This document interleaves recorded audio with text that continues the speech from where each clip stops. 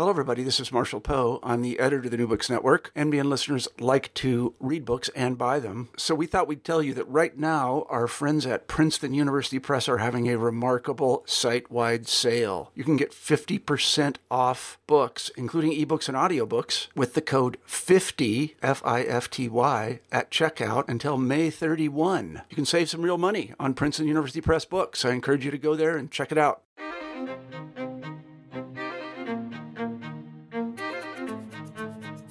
Welcome to New Books in Israel Studies. I'm Yaakov Yadgar. Today we're talking to Yaron Peleg of Cambridge University about his new book, Directed by God, Jewishness in Contemporary Israeli Film and Television.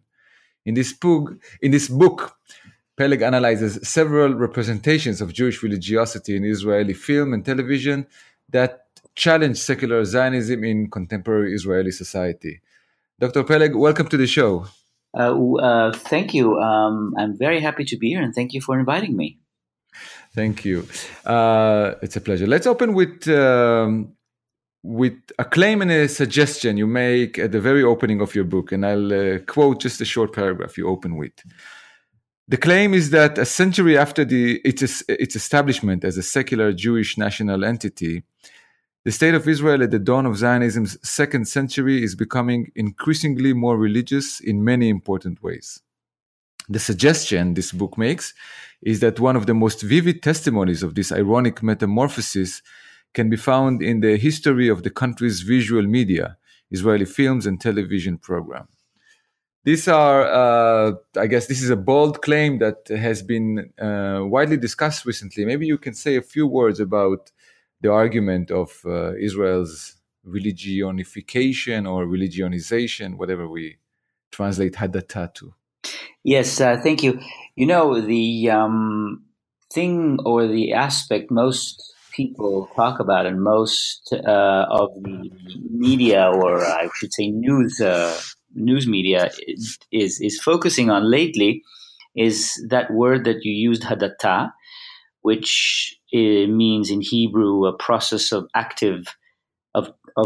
imposing religious practice on people who are not necessarily who don't necessarily wish to have it as part of their lives, and that the focus in the media has been on official efforts to increase the presence and the practice of religion in Israeli Jewish public life.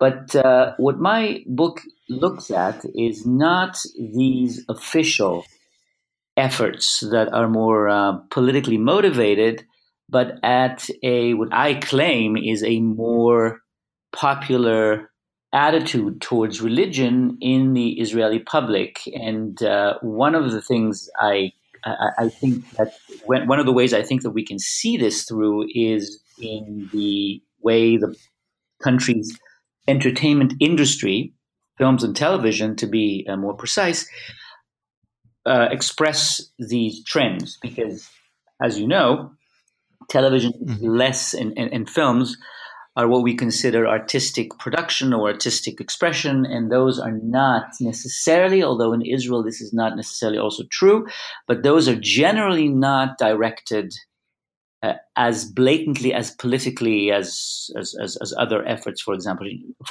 education, in the army, or in the public celebration of religious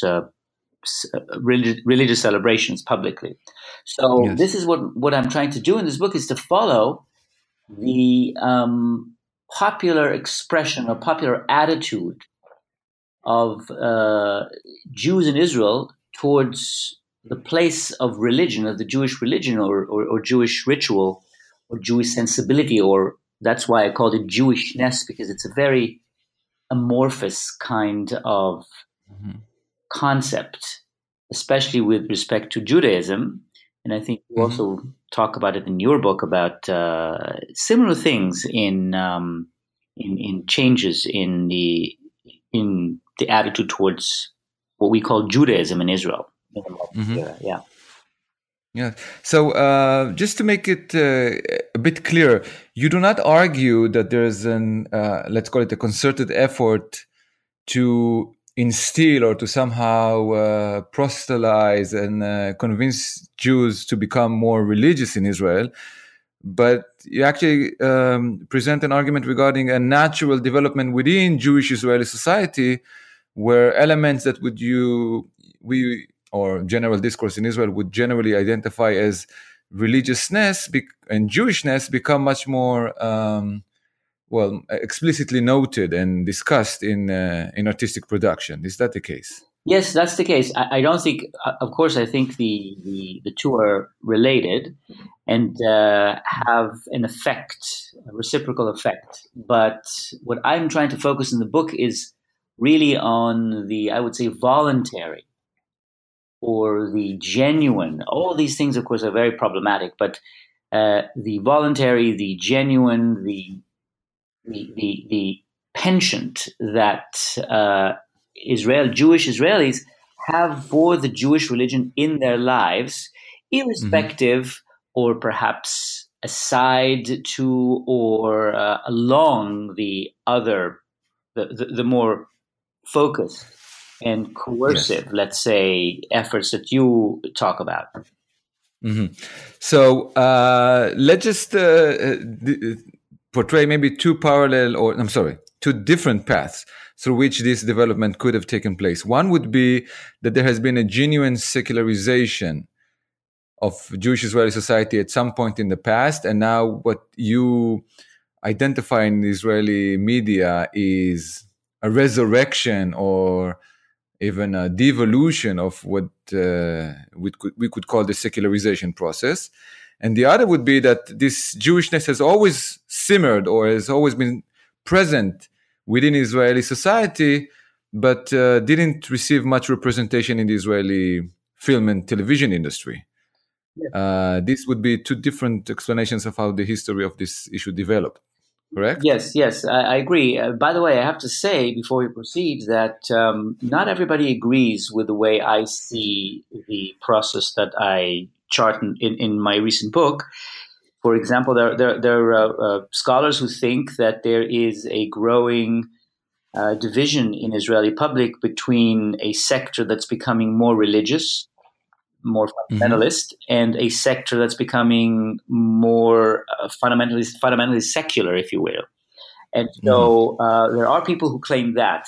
My opinion, as a person who has observed Israeli culture for many years and has written about it, primarily through literary and cinematic angles or lenses, is that there is a discernible process of what we call religiousification of the public in the ways that I specify in the book and that can be observed through the media. Now, this process, I think, is a working or a dialectics, if you will, of the tension that you mentioned in your question that was always, I think, inherent in Zionism, which is a secular movement that is calling for the establishment of a secular Jewish polity in the name of a religious principle, that of a return to the land, messianism, whatever you want to call that. So from the very outset,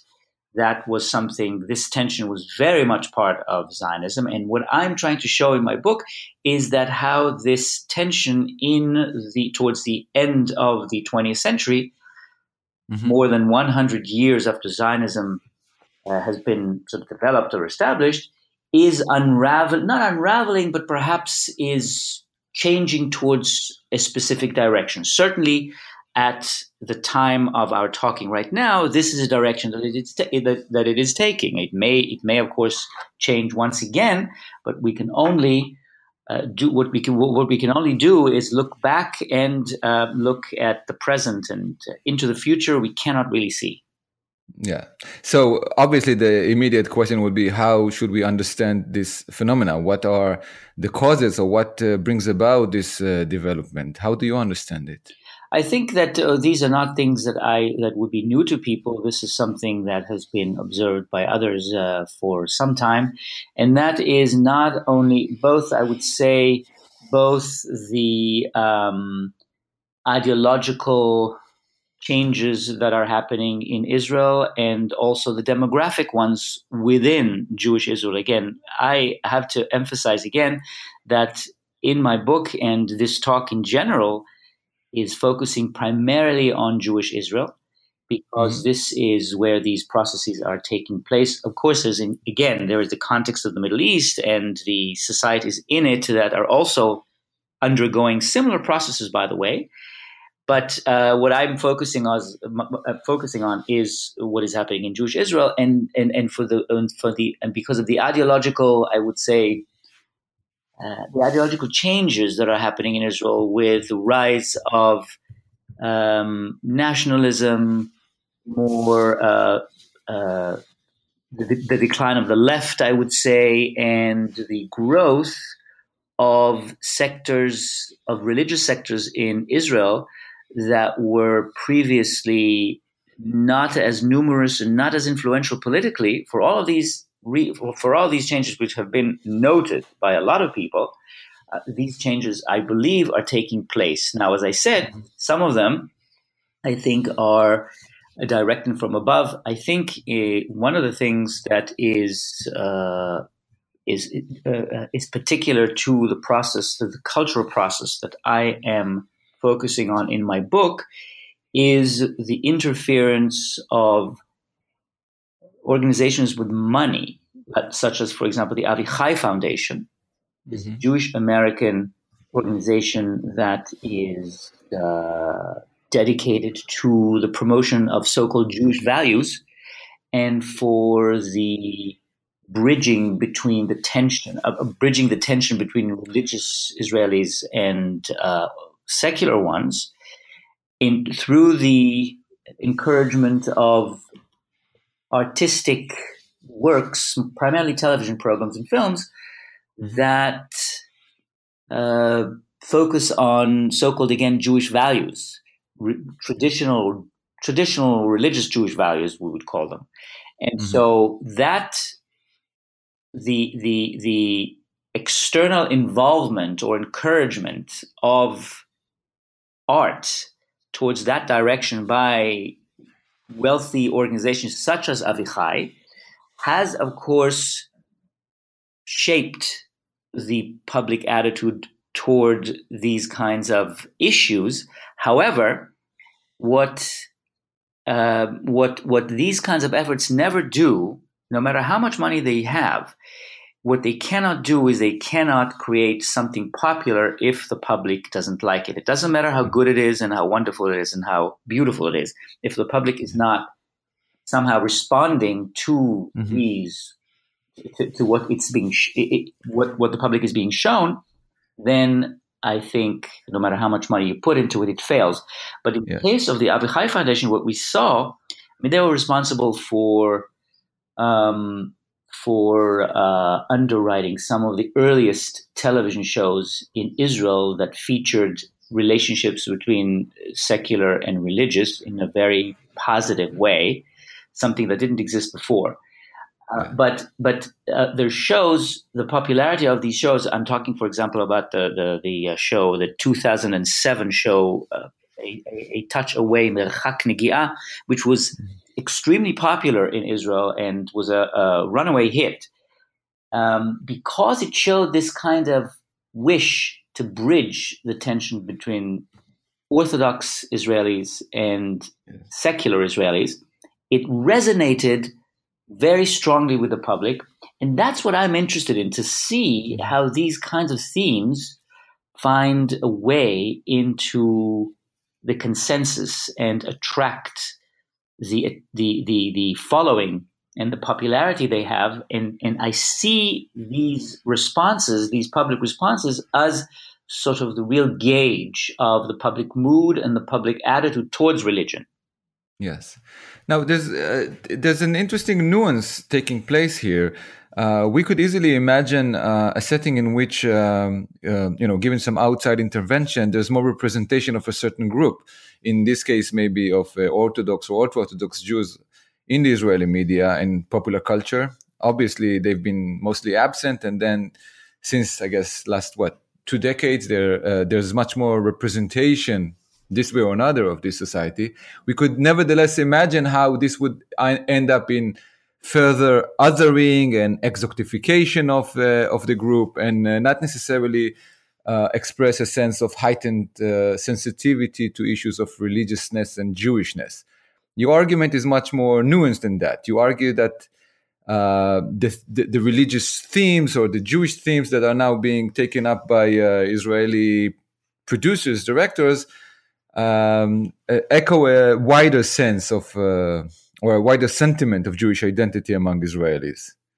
Yes, I think that there's certainly a measure of, I would call it the safari, a religious safari. The television takes secular views into a safari that looks at the exotic religious animals. There is an element of that, of course, and television. Cinema also, but television especially, is always looking for something new. It's always not to be provocative necessarily, but to present something that is new and different so that people tune in, and so the show is successful and attracts advertisers. Mm-hmm. But I think that only takes you so far. And especially in a country as small as Israel, when people really know one another pretty well, and even if they live in a different kind of environment or neighborhood, and if we talk about secular and religious, even then, there is quite a lot of knowledge about one another in Israel because of the smallness of the community. So I don't think you can exoticization can only go so far. So I think what these shows are also doing is they are exposing, in many ways, not just exotic animals, so to speak, but also so-called enemies, because there was always a very big division between religious and secular in Israel, and these shows are trying to bridge them. And now I want to say something about this, because in most of the cases where these films and television shows are being made, they're being made usually by religious Jews or ex-religious Jews. In the case of television programs, it's people who are part of these environments before becoming filmmakers, and what they're doing is they're processing their own life experiences earlier in their life as part of these communities, and now that they have crossed over to the secular community, or I suppose to some aspect has been secularized, they are trying to process it as a personal thing, but they succeed in also making it much more socially resonant. And I think that is the attraction for the public, to both to be familiar with something, to familiarize themselves with something that they don't know and perhaps didn't particularly understand and even disliked, and the hankering after something that was always very, very palpable and very present in Israeli culture, which is a wish for unity, sort of a Jewish unity, which is more than just national unity, but it's also Jewish unity. Yeah. So much of this discussion and the way this is usually being analyzed, this whole phenomena, is based on an infrastructure of this division between secular and religious, between the secular Jews in Israel and the religious world, between the very idea of Zionism as a secular movement and Judaism as a baggage it carries somehow from the Jewish past, and the shows could easily just perpetuate the sense of a binary or dichotomy between these two groups, while all observers of Israeli society also know that there is a vast majority of Jews who do not fall in either of the sides of this binary and prefer to identify, I guess, outside of it as traditional, Masortim, or simply not secular or not religious, and don't want to be bothered with this labeling. Do you see the shows that have been emerging in Israel also representing this segment of Israeli society? I think again, this is an excellent question, because what you described this sort of hybrid identity, hybrid Jewish identity, is precisely what these shows have hit upon, and what is, I believe, what the public wants. There is a wish in Israel. It wasn't always part of Israeli culture, but there is certainly since the 80s, there is a wish in Israel because of various political and as I said, social developments, for a more, I would say, holistic Jewish identity, which earlier in the country's history was not possible. And the only other option was the options were either you are a socialist, secular person, or you are an Orthodox person. National religious sector was not very big, was not very active, and so after the 80s, there emerged, because of these changes that we've talked about, this hankering after a holistic Jewish identity that would be neither very Orthodox or religious or completely secular, something that would incorporate elements of both. And I think that is what these shows are really talking about. I think one of the best examples for that would be, I would say, a very contemporary show, which hasn't made it into the book because the book was published in 2016, and this show is from this year. I'm talking about the show called Shababnikim. Shababnikim. I don't know if you know this. That follows several young yeshiva students in a yeshiva somewhere in Israel, and they live in a very, very Orthodox environment, but the lives that they lead are very much influenced by Israeli secular sensibilities. And I think one way to explain this very, very succinctly would be to focus on the name of the show, which is Shababnikim, which is really interesting use of the word, because Shabab in Arabic is it means youth, and it's usually directed at sort of young people who are loafers, who are up to no good. And so that's one level of it. In the Israeli sort of security parlance, it means not just young people who are up to no good, but up to no good against Jews, some kind of what's the word? Enemies. Enemies. I meant to say terrorists in the making.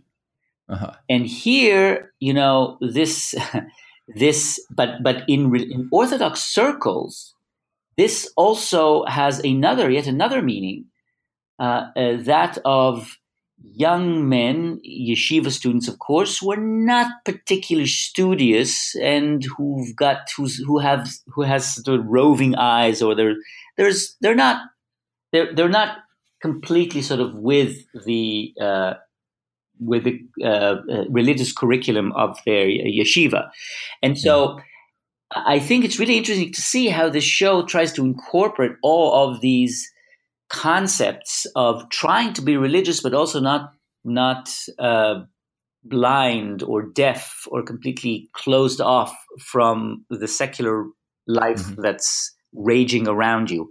And I think this is one of the reasons why the show is so popular. Of course, it has excellent production values, but at the same time, it is hitting a very, very genuine nerve in contemporary Israeli culture that tries to, I suppose, both to respond to as well as define a contemporary holistic Israeli Jewish identity, which the show is very successfully doing.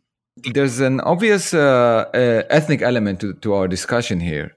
To a large extent, this dichotomous worldview that you described, in which secular and religious used to be the two exclusive options of Jewish identity in Israel, this is a basically Ashkenazi or European-born kind of identity that didn't sit well, or hasn't been fitting well with Jews who come from Arab and Muslim countries, who usually comprise that vast silent majority of those who are in between or don't fall in either of these poles, what we call Mizrahim in Israel.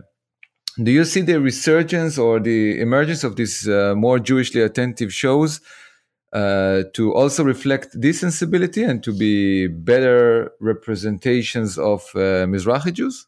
Yes, I think that's, again, this is a very precise question, because that's exactly, I think,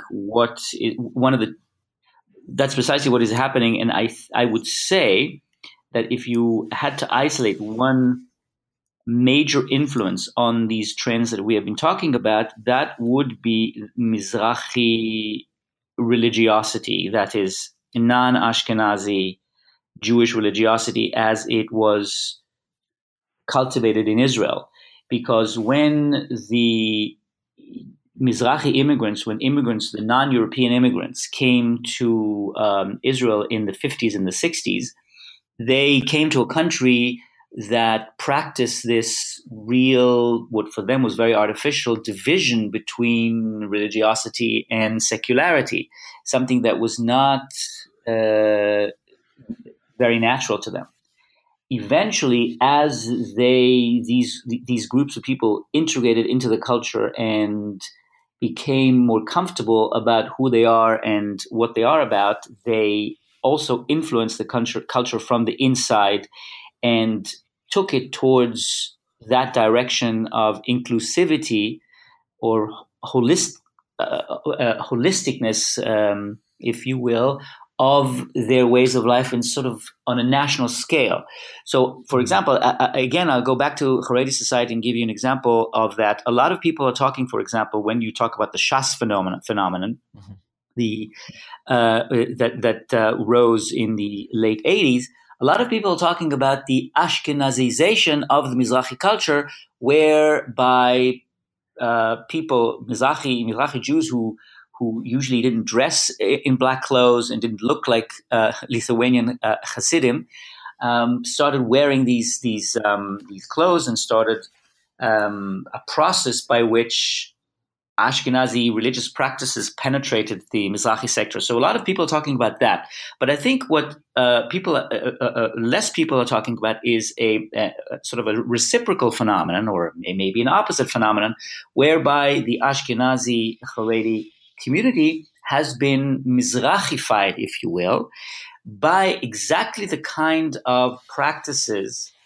and lifestyle you see in Shababnikim, the show we've just spoken about, whereby the Ashkenazi, Eastern European, Haredi lifestyle is broken down, or I would say opened up to more secular influences that you see in the show. And I would say that this would be a very distinct Mizrahification, if you will, of that culture. Okay, this is all very interesting. But I have to ask, how much of these changes have to do with with penetration or the introduction of new players into the field? How much of this has to do with the fact that the religious Zionist camp, for example, in Israel, has devoted much attention to encouraging people to go into these fields of cultural production and take an active role? Or let's call it the change of the cultural elite in Israel, which has opened up at least a little bit to allow Mizrahim and non-prototypical secular Tel Avivians into the field of the cultural production. How much would you assign? How much of an importance would you assign to this demographic change? Yeah, I'm not sure about this because, for example, there is a really interesting case of, in 1989, the so-called national religious movement, Mitnachalim, settlers, established a film school called Ma'aleh in order to affect this kind of change in Israeli media, which they perceived as left-leaning and liberal, from the inside. So the idea was to establish a media school that would be ideologically controlled and would educate filmmakers in filmmakers, television makers, in the art of making, in the art. Mm-hmm. And they would then go into the world and spawn a lot of shows that would present the point of view of the settler movement. This has been a resounding failure because for the first, I would say, almost 20 years, I would say almost 20 years, that school has not produced a significant cadre of such envisioned filmmakers. Mm-hmm. And it has become, in fact, a seminar for high school teachers in the religious sector who would then go to back into the school system, to the religious school system, and would teach students about media. Some graduates of this school started making significant films only, I would say, in the mid 2000s. But I don't know how much they would be. You can credit the school, the Ma'aleh school, for those educations. I think these are just, I think because these sectors are becoming more demographically numerous, these religious sectors, and because of that, there is more of a seepage, or I would say a blending of these sectors in Israel. You get these cultural exchanges between these sectors and communities, and the members of those communities then start picking up on some of the practices of the other communities. And one of these practices is filmmaking. And I think it's a more natural process than one that can be, in fact, isolated as something else. Yeah. So let me ask you the question we usually ask here in New Books Network at the beginning of each interview. What brought you to study this phenomena in the first place? How did you arrive at this topic? Well, this is interesting. I was born in a kibbutz, and I was born in Israel that was very much secular and still sort of the last vestiges, I would say, of labor Zionism and its secularism, and then left Israel after the army to go and study abroad, and settled outside of Israel and lived outside of Israel for most of my life since then. And because of that, a certain kind of Israel was frozen, I suppose, culturally within my psyche, and my annual or biannual visits to Israel make the changes that are happening to Israel very much more visible than I suppose they would be for people who live in Israel and constantly part of it. And I was very struck by these changes, and was very curious about them and wanted to look into them. And I think this really would be, I suppose one can say that since a person, as Shaul Chernichovsky once said, is sort of the made in the shape of their Adam eno el tavnit nof moladeto, as we say, the shape of their, I suppose, translated into the shape of their early sort of years of childhood.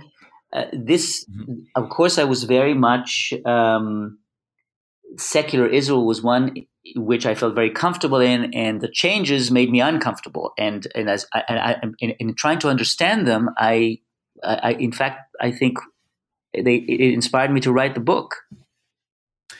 This is very interesting. Let me ask you a couple of more general questions regarding the implications of the phenomena that you've studied. You've already noted that this is largely a Jewish Israeli narrative. How do you see the non-Israeli Jews fitting in with this story? This is, again, an excellent question. Although I didn't look at it in the book, which really focuses on the Jewishness aspect of Israeli society, I think because of the very precarious situation of primarily the Arab minority in Israel, I think that it is extremely difficult for them, from the point of view of religion or religiosity, to express that part of their culture publicly in Israel. This is not something. I mean, they have the Arab minority in Israel has many obstacles that are preventing it from, I would say, quote unquote, a more normal life as part of the country because of the situation in the area, security, et cetera, et cetera. And I think their ability to express themselves more freely and more genuinely has been curbed because of that. There have been I don't know of any shows in Israel that look at this minority from a religious perspective, that is exploring their tradition, I suppose, religious traditionalism. But we all know the shows that have been made. We're talking about Avodah Aravit, Arab labor, and then, a derivative show, the script writer Hatasritai, by the same writer, Said Kashua.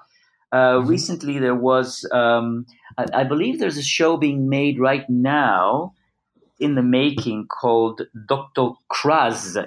That's the name that has been published, which looks at Arab society, but without overt political and religious focus. I think it's not even a show that's going to be looking at the relations between Arabs and Jews necessarily, but focuses on Arab society. But really, this is beside this book that looked at something very different. And I suppose these shows that we've been talking about, I suppose, would not have great popularity in Arab sectors of Israel. But I don't have any information on that, I must say. Okay, and I guess one of the most apparent phenomena currently overshadowing Israeli film and TV productions are the successful selling or exporting of some Israeli shows to international companies like Netflix and Amazon. Certain shows have become genuinely international hits. Do you see the genres you're dealing with to be following the same path? Are they part of this phenomena? Not yet. You're talking about the phenomenon of Israeli shows, as you said, that have made it internationally. Most of those shows have to do with Israel's security situation and its reflection in the similar problems in the Western world since 9/11. That is, unfortunately, what has happened is that the United States and now also Europe have been following the same kind of security problems that Israel has been experiencing earlier on, and inspire shows most recently, for example, as Fauda. Mm-hmm. It's these kinds of shows that have to do with the Arab-Israeli conflict that have been primarily, not all of them, but primarily bought by, disseminated or sold for dissemination in the world outside of Israel after they're being adapted. So I would say those shows, other shows have to do with other specific things that could be true for other societies, such as autism, psychoanalysis. The first show, Betipul, In Treatment, was the first one to sort of cross over. But shows about the religious, as far as I know, have not yet made it, or have not yet been sold to other shows. I would say primarily because certainly in Europe, we're talking about a very secular society in which religion, Christian religion, is not a very big part of the, I would say, search for identity or identity crisis in Western European culture. So it's not really an issue that is preoccupying Europeans, Christian Europeans, and to the extent that they deal with aspects of religion, it's Muslim religion, and the way it encroaches upon their secularity, not their